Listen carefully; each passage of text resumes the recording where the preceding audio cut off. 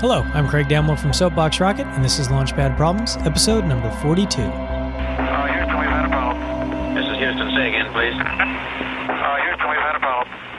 Today's problem is a twofold problem. The first part of the problem is to design an elevator that moves in all directions, so it can take you up and down, right and left, or forwards and backwards. That's the problem. It's a little bit like Charlie and the Chocolate Factory, or I guess it's Charlie and the Glass Elevator, right at the end of the movie anyways, and it's in the book, one of the books, that the elevator leaves the building and can go anywhere. Well, this one, it's restricted to the building. But as buildings get bigger and cities get bigger, why not have a elevator that can take you anywhere in the building, or at least within a certain track? But what does that elevator look like? How do the buttons work? Is it a matrix style of buttons? But that again could bring you up and down, back and forth, but not maybe right and left, right? So it has a lot of problems in it. Where do you stand, or what's the orientation of the elevator? How do you control it? How do you tell it where you want to go? So that's one of the great things about this problem to think about, is conceptually, how do you design an automated transportation system? The second part of this problem is, what do you call it, right? An elevator is something that goes up and down.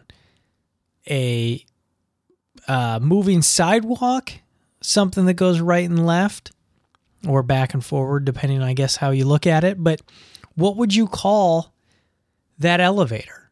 Or what would you call that all-mode tracked transportation, right? That's a hard problem. But it's an important problem, because how you describe something or how you name something gives it meaning, and it helps somebody understand what you're talking about. So there you go.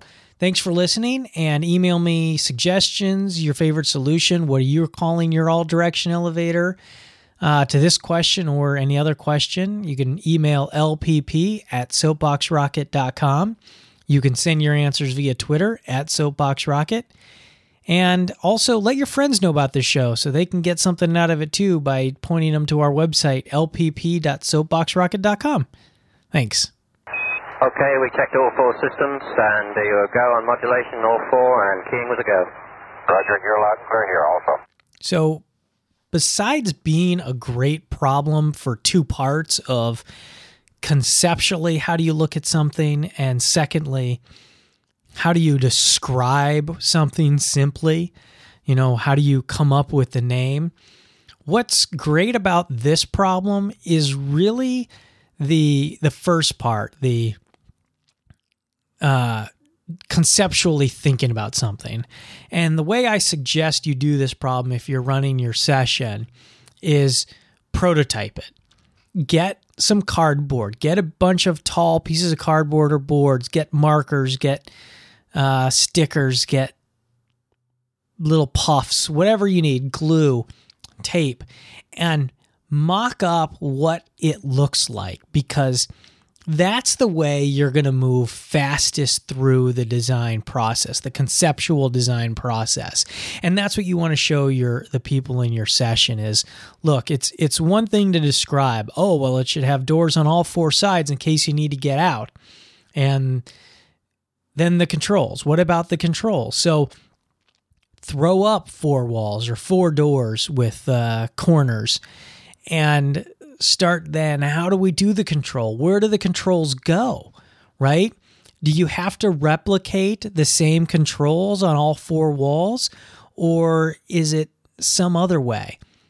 And that's the key here with prototyping, is learn what works, try what works, get in your little box and see if it works. If it doesn't, change it.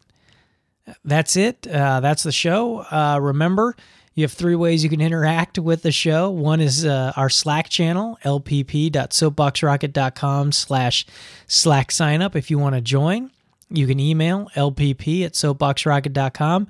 Or finally, you can talk with us on Twitter @SoapboxRocket. Thanks.